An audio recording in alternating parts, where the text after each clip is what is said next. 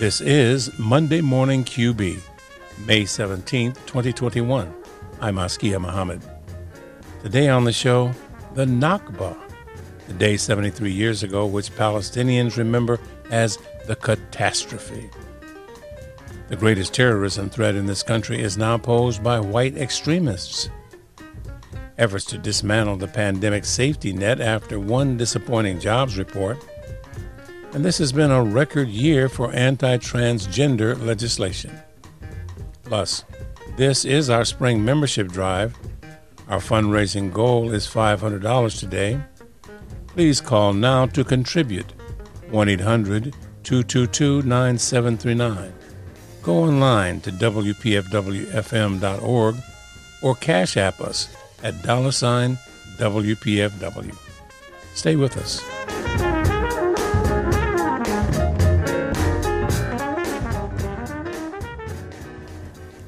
Another bloodiest day yet rocked the Gaza Strip as Israeli warplanes destroyed homes and civilian infrastructure in the densely populated zone, while the militant Hamas fired hundreds of rockets into Israel. The conflict was sparked last week when Israelis sought to evict Palestinian Israeli citizens from their homes in East Jerusalem and to block Muslim access to the Al-Aqsa Mosque, Islam's third holiest site, all as the holy month of Ramadan came to an end.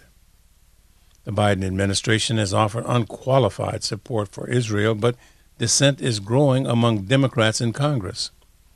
Representative Rashida Tlaib is the first member of Congress with Palestinian roots. In a tearful floor speech Thursday, she said her grandmother still lives under occupation. Tlaib recounted the Nakba, the catastrophe, the day 73 years ago when Jewish mobs drove Arabs out of the homes they'd occupied for generations in order to establish the State of Israel, and what had then been the Palestinian British Mandate. There has been no recognition of the attack on Palestinian families being ripped from their homes in East Jerusalem right now, or home demolitions. No mention of children being detained or murdered.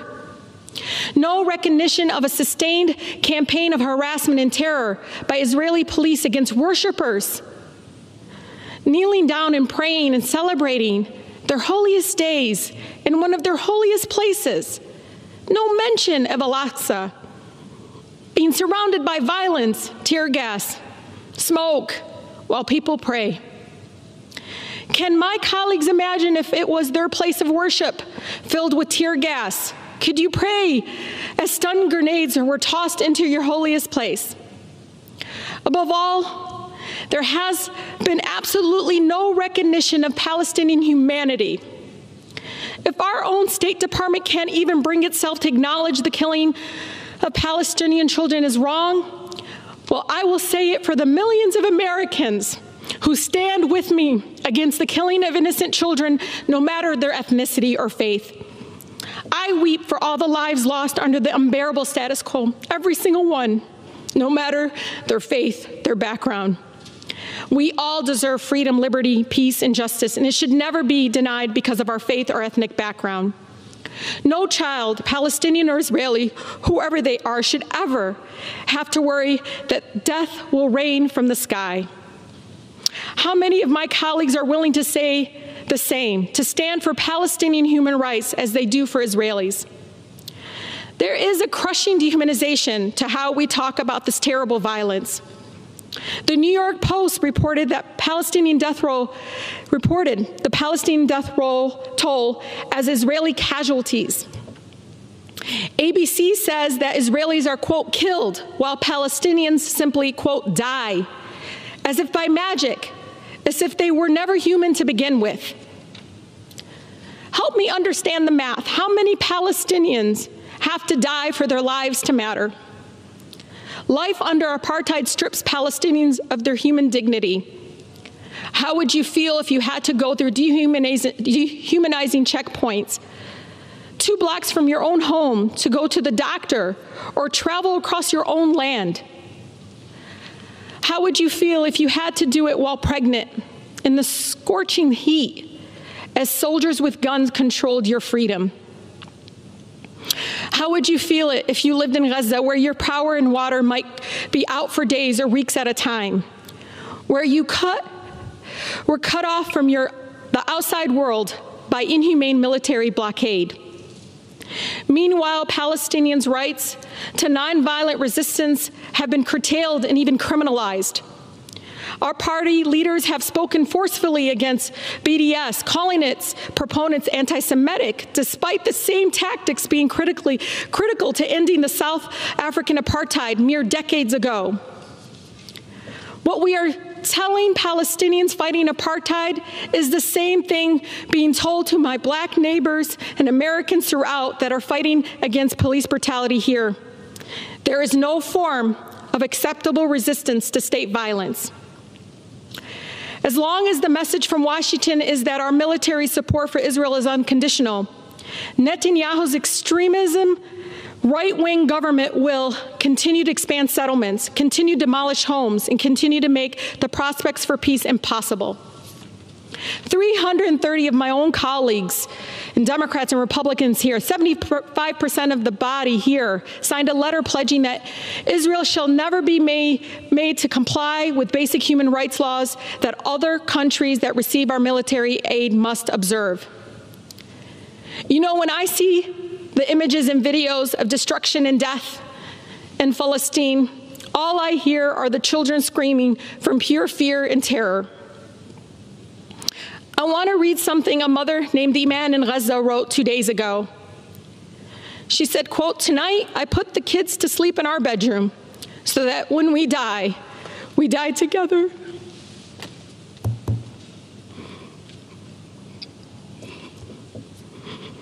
And no one would live to mourn the loss of another one.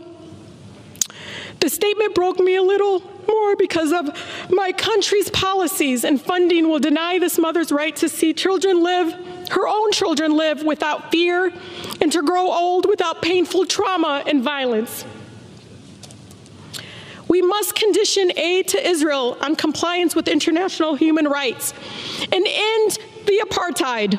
We must, with no hesitation, demand that our country recognize the unconditional support of Israel has enabled the erasure of Palestinian life and the denial of the rights of millions of refugees and emboldens the apartheid policies that Human Rights Watch has detailed thoroughly in their recent report. I stand before you not only as a Congresswoman for the beautiful 13 districts strong, but also as a proud daughter of Palestinian immigrants and the granddaughter of a loving Palestinian grandmother living in the occupied Palestine. You take that and you combine it with the fact that I was raised in one of the most beautiful, blackest cities in America, a city where movements for civil rights and social justice are birthed, the city of Detroit. So I can't stand here. I can't stand silent when injustice exists, where the truth is obscured. If there's one thing Detroit instilled in this Palestinian girl from Southwest, it's you always speak truth to power even if your voice shakes. The freedom of Palestinians is connected to the fight against oppression all over the world. Lastly, to my city in Palestine, Ashanik, Anawak Hannah, I stand here because of you. Thank you. Representative Rashida Tlaib of Michigan speaking on the House floor Thursday. Throughout the day today, WPFW presents Memory and Resistance, Nakba 73, a commemoration of today's 73rd anniversary of the day Palestinians remember as the catastrophe.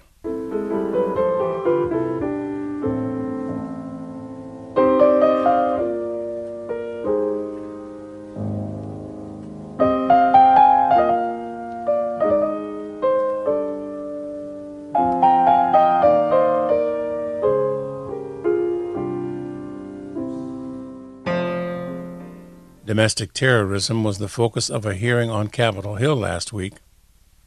Testifying before the Senate Appropriations Committee, Attorney General Merrick Garland told lawmakers that the greatest domestic threat facing the United States today comes from racially or ethnically motivated violent extremists, and specifically those who advocate for white supremacy. Also last week, we learned that the Department of Homeland Security has created a new program aimed at preventing individuals from radicalizing to the kind of violence that can lead to domestic terrorism. So what would that take? Some insight can be gained from the latest episode of the podcast series, Sounds Like Hate. Sue Goodwin reports. Sounds Like Hate is a podcast series from the Southern Poverty Law Center, hosted and reported by journalists Geraldine Moriba and Jamila Paxima. As described on its website, it's an audio documentary series about the dangers and peril of everyday people who engage in extremism and ways to disengage them from a life of hatred. One of the issues they focus on in Season 1 is the recruitment strategies used by hate groups. This came after the Southern Poverty Law Center gained access to secret recordings of the militant neo-Nazi organization, The Base. They reveal how the organization recruits its new members.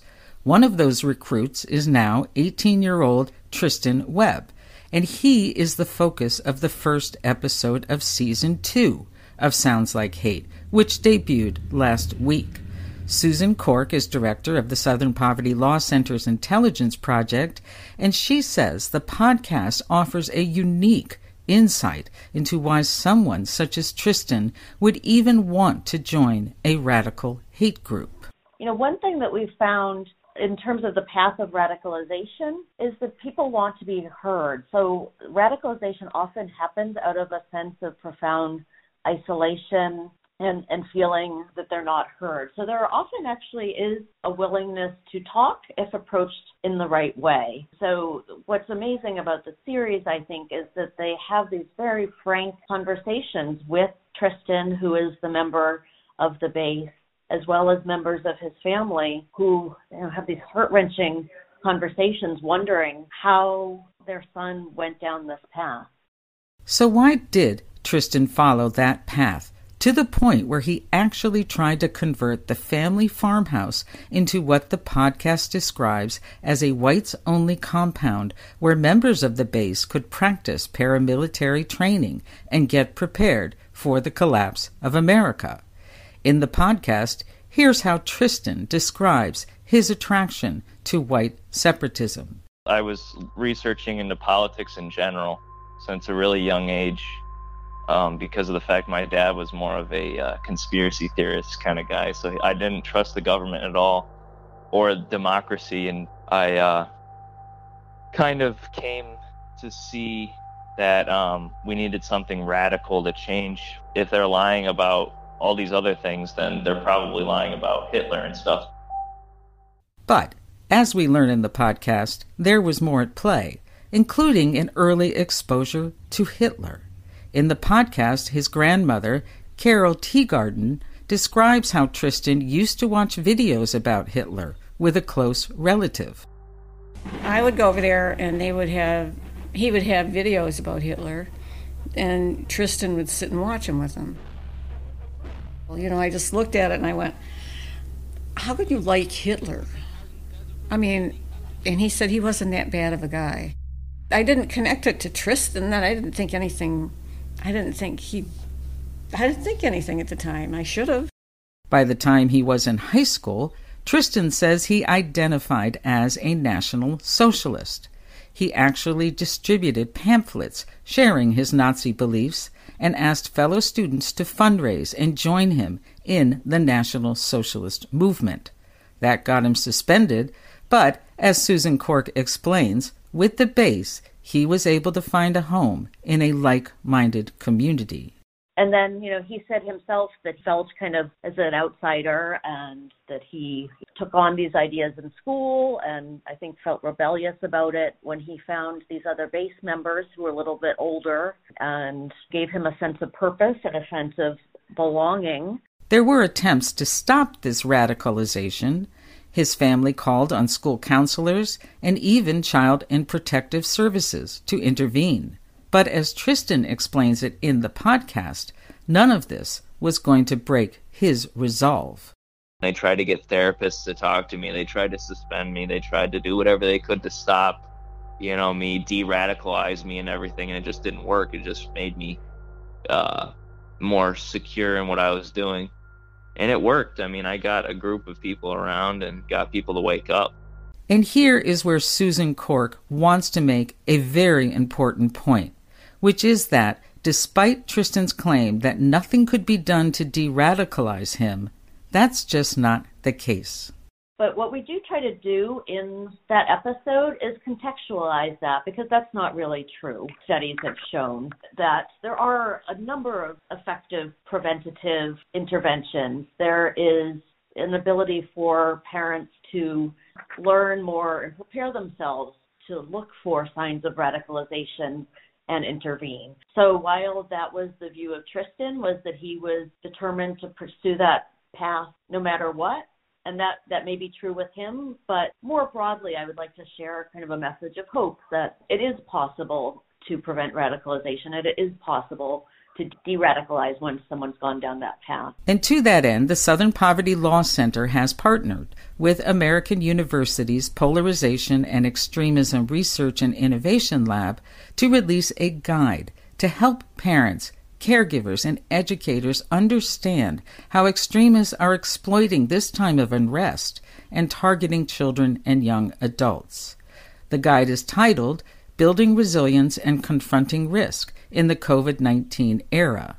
It provides tangible steps to counter the threat of online radicalization, including information on the new risks during COVID-19 as people spend so much more time online, and how to recognize the warning signs. The guide advises parents to ask questions about what kinds of websites and platforms their children spend time on, and help them develop the critical thinking tools that will allow them to overcome radicalizing messages they encounter. And don't wait. Susan Cork says intervention often happens too late, as it did with Tristan, which is why she says parents need to act sooner rather than later in being alert to the earlier signs of radicalization.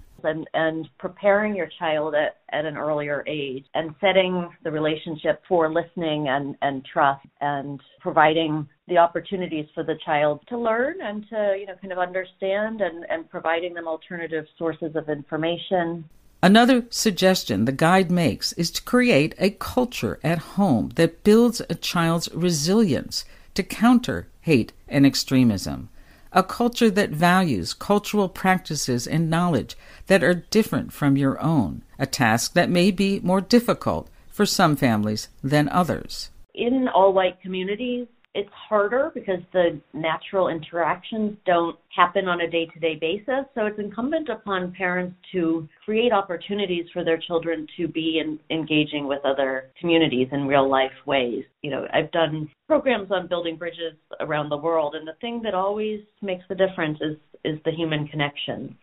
And you see people not as the other or a different race or somebody with a totally different experience than you, but you just see their humanity and you have a chance to work together and play together. And that is important for parents to seek out if it doesn't exist within their community. So what happens if it is too late and a child does become radicalized? An important thing here is for parents and caregivers to reach out and get help.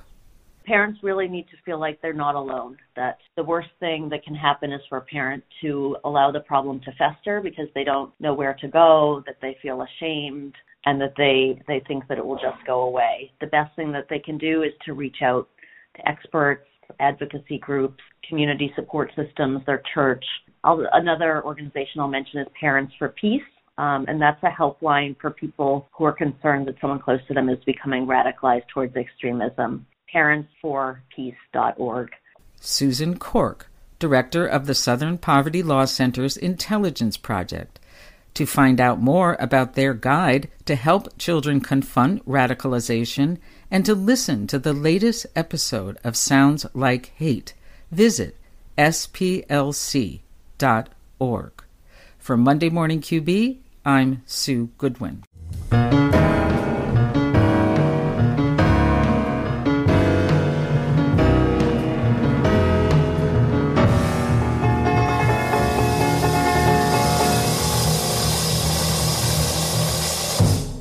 conservatives weaponized a disappointing jobs report last week, with Republican-controlled states pushing to eliminate enhanced unemployment benefits. They argue that benefits have incentivized workers to stay home, creating a labor shortage that could spur inflation. But progressive economists say we shouldn't dismantle the pandemic social safety net over one unexpected data point. Reporter Chris Banger-Drowns has more. Economists had predicted up to 1 million new jobs in April, but last week's report recorded only about 1/4 of that expected growth. There was some good news in the data, namely a boost in leisure and hospitality employment, a decrease in long-term unemployment, and a rise in labor force participation as more workers started seeking work again. But coronavirus safety concerns and childcare needs kept thousands of willing workers off job sites in April. As vaccination rates grow and business restrictions are lifted, economists expect job growth to rebound from April, at least if conservatives can be prevented from cutting unemployment benefits. The conservative argument that April's disappointing jobs report indicates a labor shortage is disproven by a simple look at wage data. Elise Gould, senior economist at the Economic Policy Institute, explains how, in a labor shortage, we'd expect to see wages rising across the board as employers compete for a scarce amount of workers. That doesn't appear to be happening. If you think there's a labor shortage, then employers are going to scramble and they're going to bid up wages to try to get more people. They're trying to attract and retain the workers that they want. To get them, they have to pay them more or provide better benefits. We are not seeing that economy-wide. We are seeing in leisure and hospitality, it appears to be, we are getting back on trend to what we saw pre-pandemic in terms of wage growth. So we did see some strength there, not enough to move the numbers economy-wide. And we don't know whether or not that will be sustained.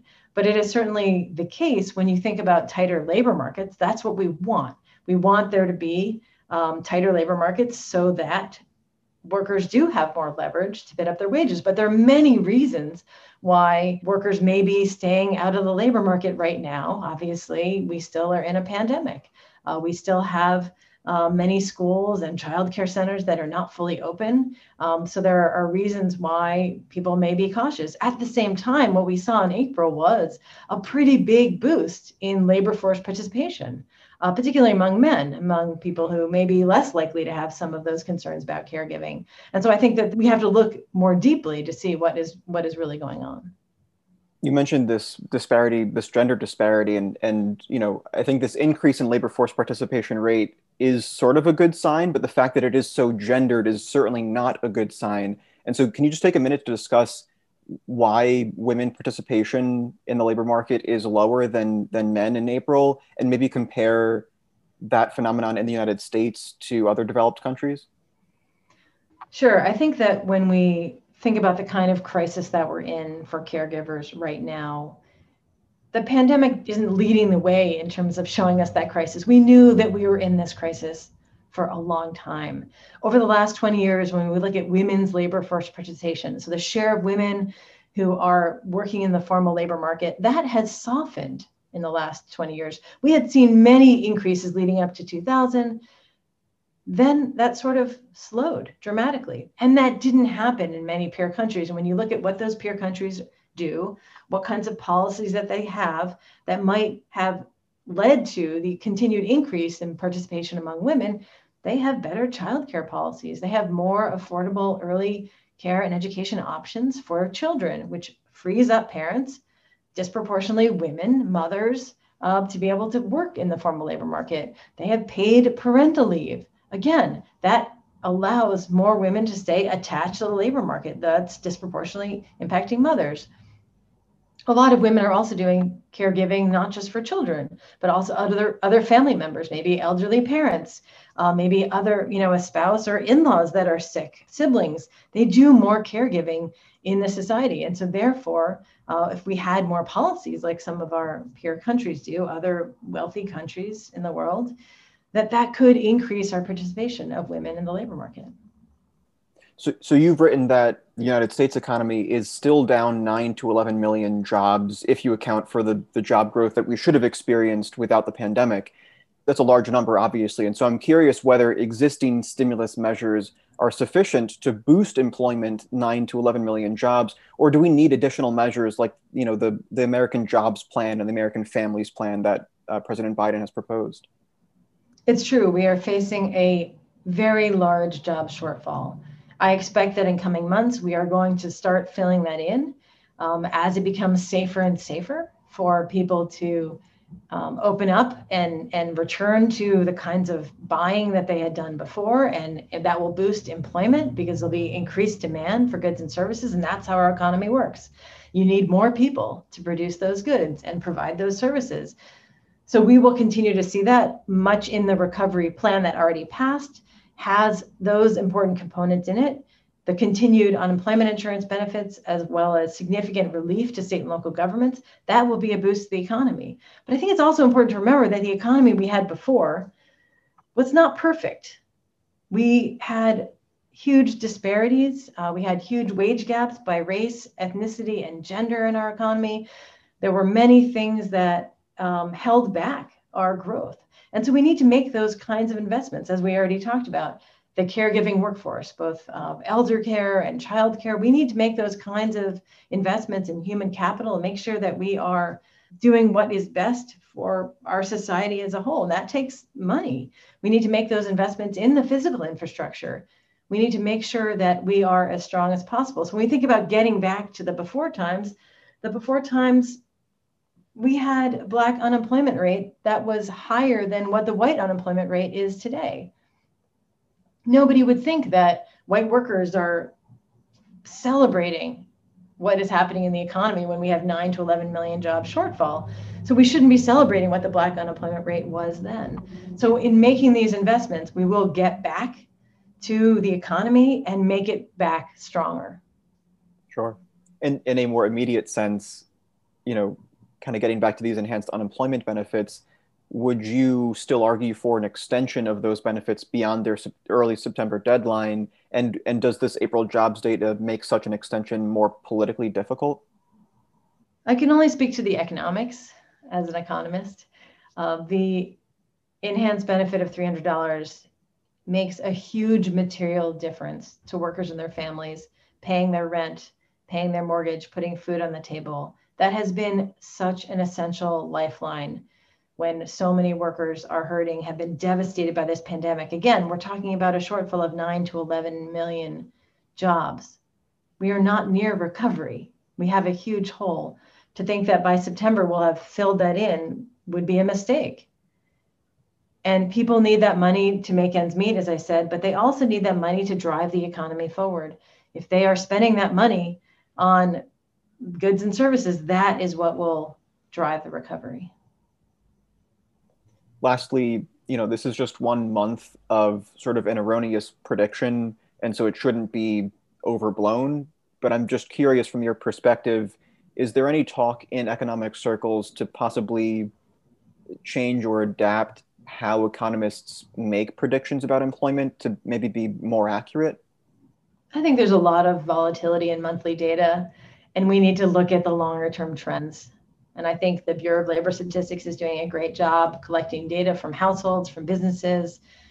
And at turning points in the economy, sometimes, you need to adjust. And I think that they are doing a great job. And we just have to look at the longer term. We shouldn't pay too much attention to any 1 month's volatility. I'm sure there'll be revisions, and let's keep looking at them month after month. That's Elise Gould, senior economist at the Economic Policy Institute. For Monday Morning QB, I'm Chris Bangert-Drowns.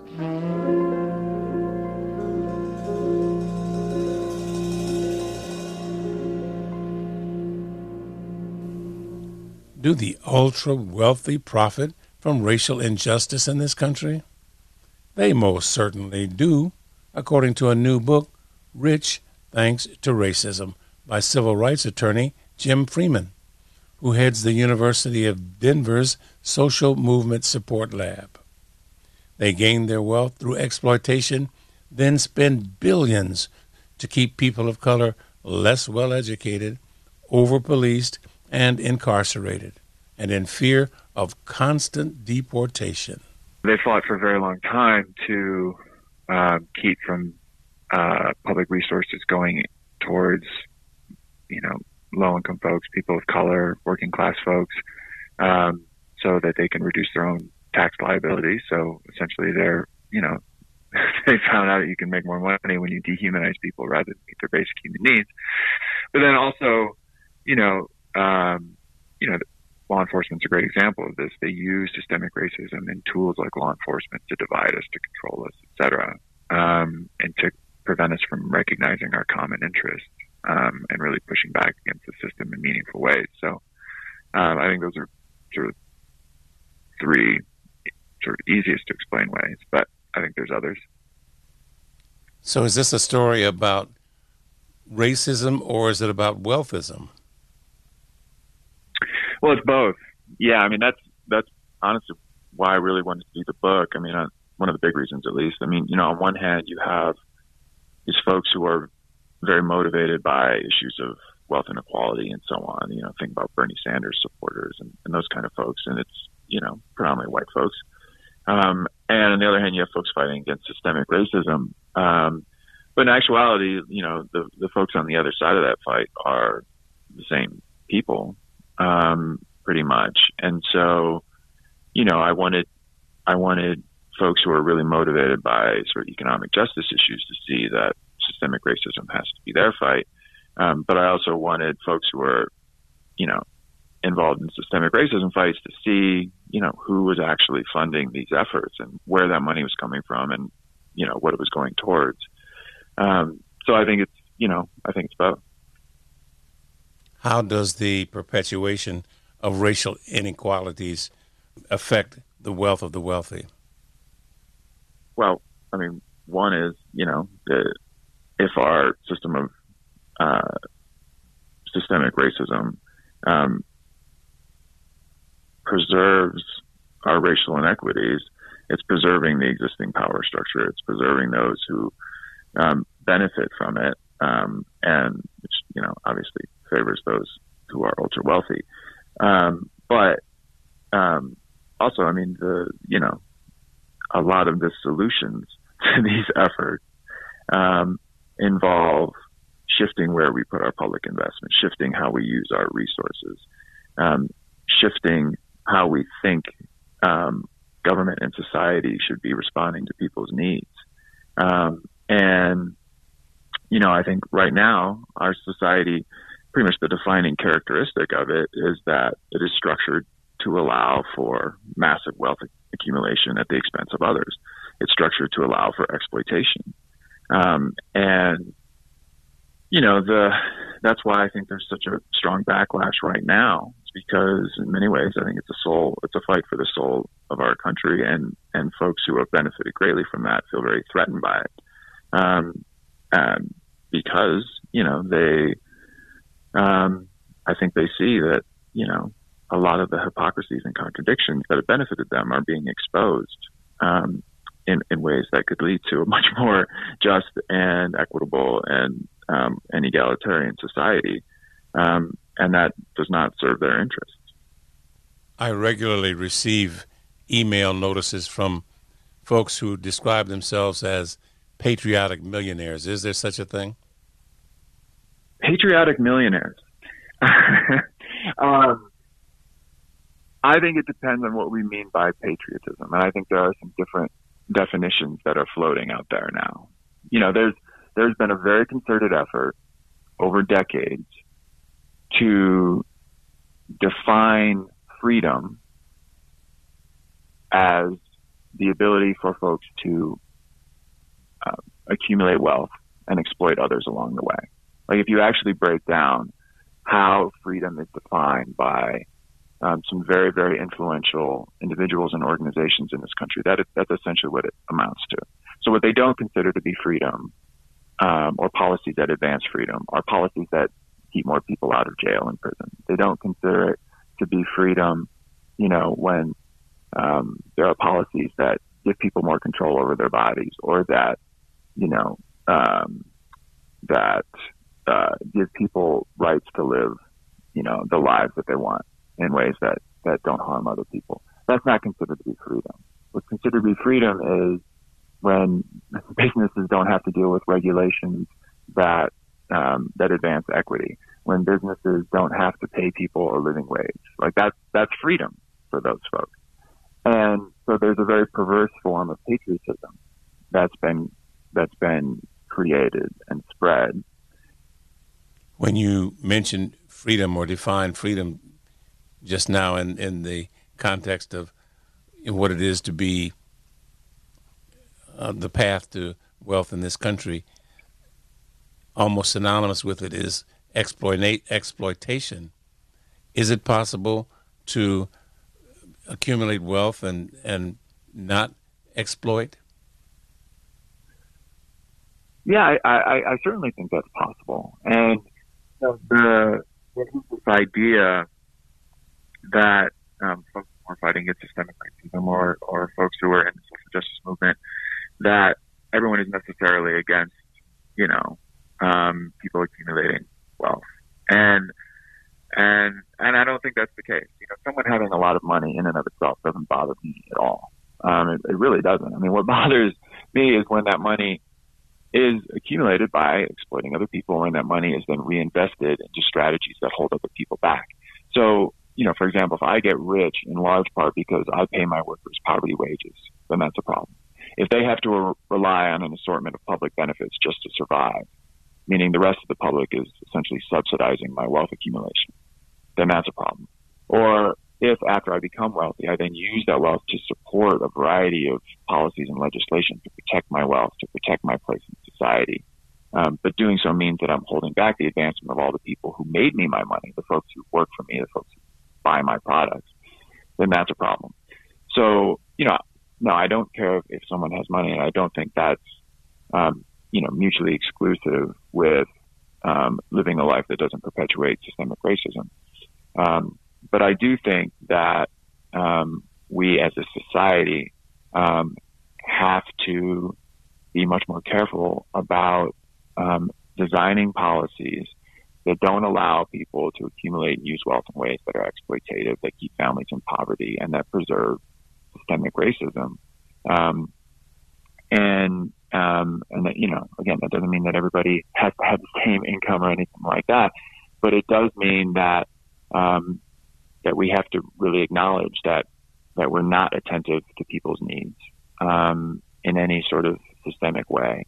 And our only real chance of building a more just and equitable society is if we do so.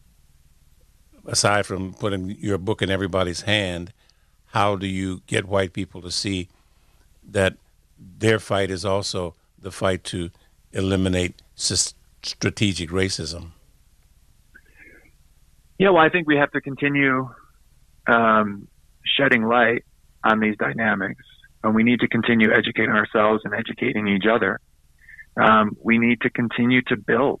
I think the solution to all these dynamics, if you had to sum it up in one word, is organizing. And if I could say two words, it'd be organizing and democracy. We need a much more active democracy in which people are contributing and in far more ways, because there's really only one effective counterweight to the power of this kind of organized wealth, and that's the power of organized people. To resist this agenda and advance one that's more favorable to low-income, working-class, and middle-class families, we really need to build people-powered organizations. That really represents the difference between winning and losing.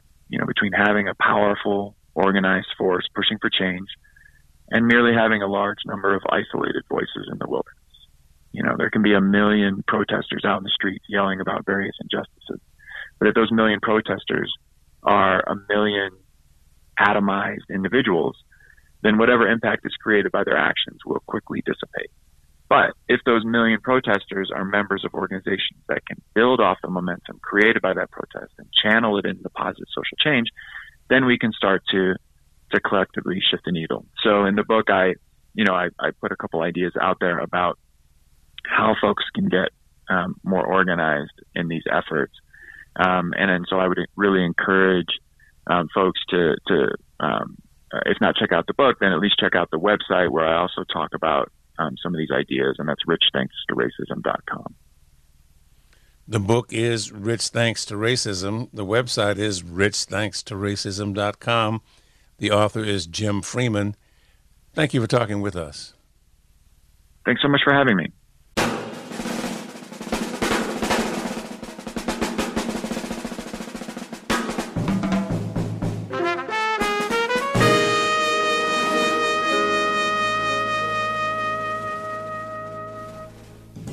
This has been a record-breaking year for anti-transgender legislation. Much of this legislation is specifically targeting youth in the name of protecting children. However, there may be some contradictions in this point of view. Amara Evering has more. This year, state legislatures have been flooded with bills titled things like, quote, Save Women's Sports Act, or Vulnerable Child Compassion and Protection Act, or even the Promoting Equality of Athletic Opportunity Act. With names like that, most people would be in support. I mean, who doesn't want to protect children, or encourage fairness, or even promote women in sports? Well, despite their sympathetic titles, these bills are primarily focused on limiting the rights of transgender youth by restricting their ability to access certain medical care, participate in sports, and even limit curriculum in schools that address things like gender identity. According to a legislative tracker, anti-transgender bills have been introduced in 36 states, amounting to a record-breaking year of around 127 anti-trans bills in total. I spoke to Dr. Kareth Conran, Blatchford Cooper Research Director at the Williams Institute at the UCLA School of Law, about this flood of legislation. This legislation falls into two major buckets. One is about limiting access to healthcare for transgender youth that would affirm their gender identity. And the second bucket is about limiting trans youth's access to sport. In terms of bills focused on sports, many of them specifically target transgender girls and keep them from participating in women's sports teams in the name of being, quote, fair to other girls or protecting other girls. Dr. Conran believes this argument is contradictory, to say the least. The efforts to limit transgender youth's access to sports center on protecting girls and their right to access sports. And I think it's interesting that nobody is really thinking about how these arguments sort of contradict each other. Are they a threat or somehow render other people's rights less secure? To me, it seems more like an argument without much substance. And in many of these states, there is no substance behind these bills. According to the Associated Press, in most states, legislators couldn't even identify one example of unfairness when a trans girl joined a sports team, despite numerous studies from pediatricians and geneticists that say there is no reason to limit transgender women's participation in sports, especially at the high school level. Many states have made this their top priority. They claim these bills are proactive or, quote, preventative. But the only thing these bills seem to prevent is the participation of trans youth in school activities and possibly further alienating them. So this idea that legislators are trying to force transgender kids to live in ways that are misaligned with their internal sense of who they are, or to limit their full inclusion in sports, which is good for mental health and physical health, and we want all kids to be physically active. You know, I'm in public health. It just counters science. It counters medical research, public health practice. It really makes no sense. And it also increases risk of harm to a population that's already marginalized and extremely vulnerable. And Dr. Conran believes that bills that restrict access to certain medical care for trans youth is also detrimental. The bills that focus on trying to limit transgender youth's access to gender-affirming care, which is the standard of care for transgender youth, according to the American Academy of Pediatricians and the Endocrine Society.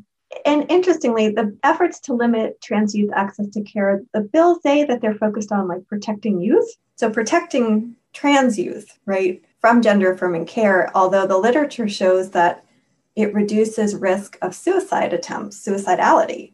which is a real prevalent issue among transgender youth. These medical bills range from things like legislation that would make it literally a felony for medical providers to give transition-related care, to things like banning medical treatment completely that would allow trans youth to transition, such as hormone therapy and treatments. Arkansas became the first state to do this. For many, this care is essential and will promote general well-being. Transgender youth, almost a third, report that they've attempted suicide in the past year, as compared to about 8% of cisgender youth. We know that transgender youth, when we look at the literature, do better when they have supportive parents and when their gender is affirmed. With legislation like this, however, it's getting harder for trans youth to be in environments that feel supportive or affirm their gender and identity. These environments, rather, with existing legislation and violence, police their gender instead of affirm it. Gender policing is, I think, like many things, a continuum that at one end I would say includes bullying or harassment, continued efforts to try to correct or criticize somebody for being who they are. We see first lots more bullying and harassment of LGBTQ youth, who are not the only people who are gender nonconforming, but who are more likely to be gender nonconforming in their appearance and perceived that way by peers than heterosexual cisgender people. But I will say anybody who's gender nonconforming is probably at risk of bullying. And it's probably, again, related to a core set of beliefs about what's socially acceptable in terms of what heteronormative behavior should be or how people should present themselves. Gender policing begins at an early age, at least at kindergarten. Kids police one another, adults police children. Legislation like this only further alienates and others transgender youth. Within the school setting, some of these bills have even attempted to restrict curriculum that addresses things like sexual orientation, gender identity, and even types of sex education. In Tennessee, a bill like this actually ended up passing. Dr. Conran believes that this has implications on both health and well-being. What I can say is that LGBT and questioning youth at this point may comprise more than 10%, if not more, of the adolescent student population. And making sure that education includes the needs and experiences of all youth who attend public schools seems like it would be in the best interest of everyone. When we did focus groups with youth, we asked them where they were getting information about sex from. And it turns out that if parents aren't talking to youth and schools aren't talking to youth, they look to pornography or they look to older partners. And so as somebody who's a parent, I would much prefer my child to hear about sex from me, or if I'm not comfortable or don't feel equipped, from school, rather than from an older partner or from pornography. And I feel like if more parents knew that, they would be in support of having a thoughtful, comprehensive curriculum delivered at their schools. With all this legislation against certain curriculum, medical care, and sports participation, many are left just asking, why? Why target this community, and specifically young people? You know, that's a great question. I'm puzzled too by the focus on the most vulnerable members of society. Youth are dependent upon adults for resources and support and access to things. It's also, I would just add, a fairly small population.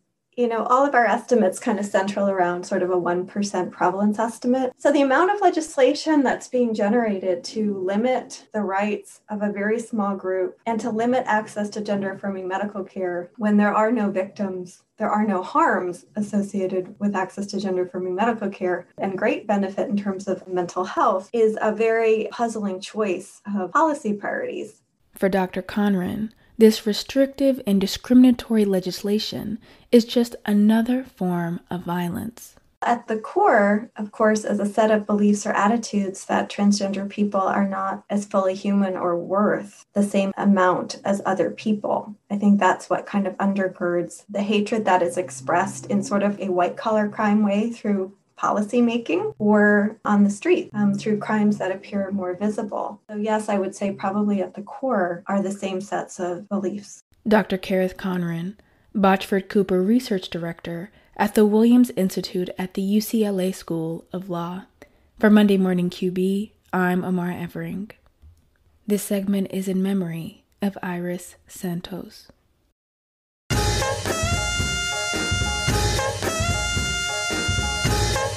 And that's our show for today. Monday Morning QB is produced by Chris Banger-Drowns, Amara Evering, and Sue Goodwin. I'm Askia Muhammad. You can follow us on Twitter at twitter.com/WPFWMMQB. Please stay safe. Keep your social distance. Keep wearing your mask for now. You can still contribute to Monday Morning QB. Call 1-800-222-9739. Go online to WPFWFM.org or Cash App us at $WPFW. Thank you for listening, and thanks for contributing to WPFW Washington and WBAI New York.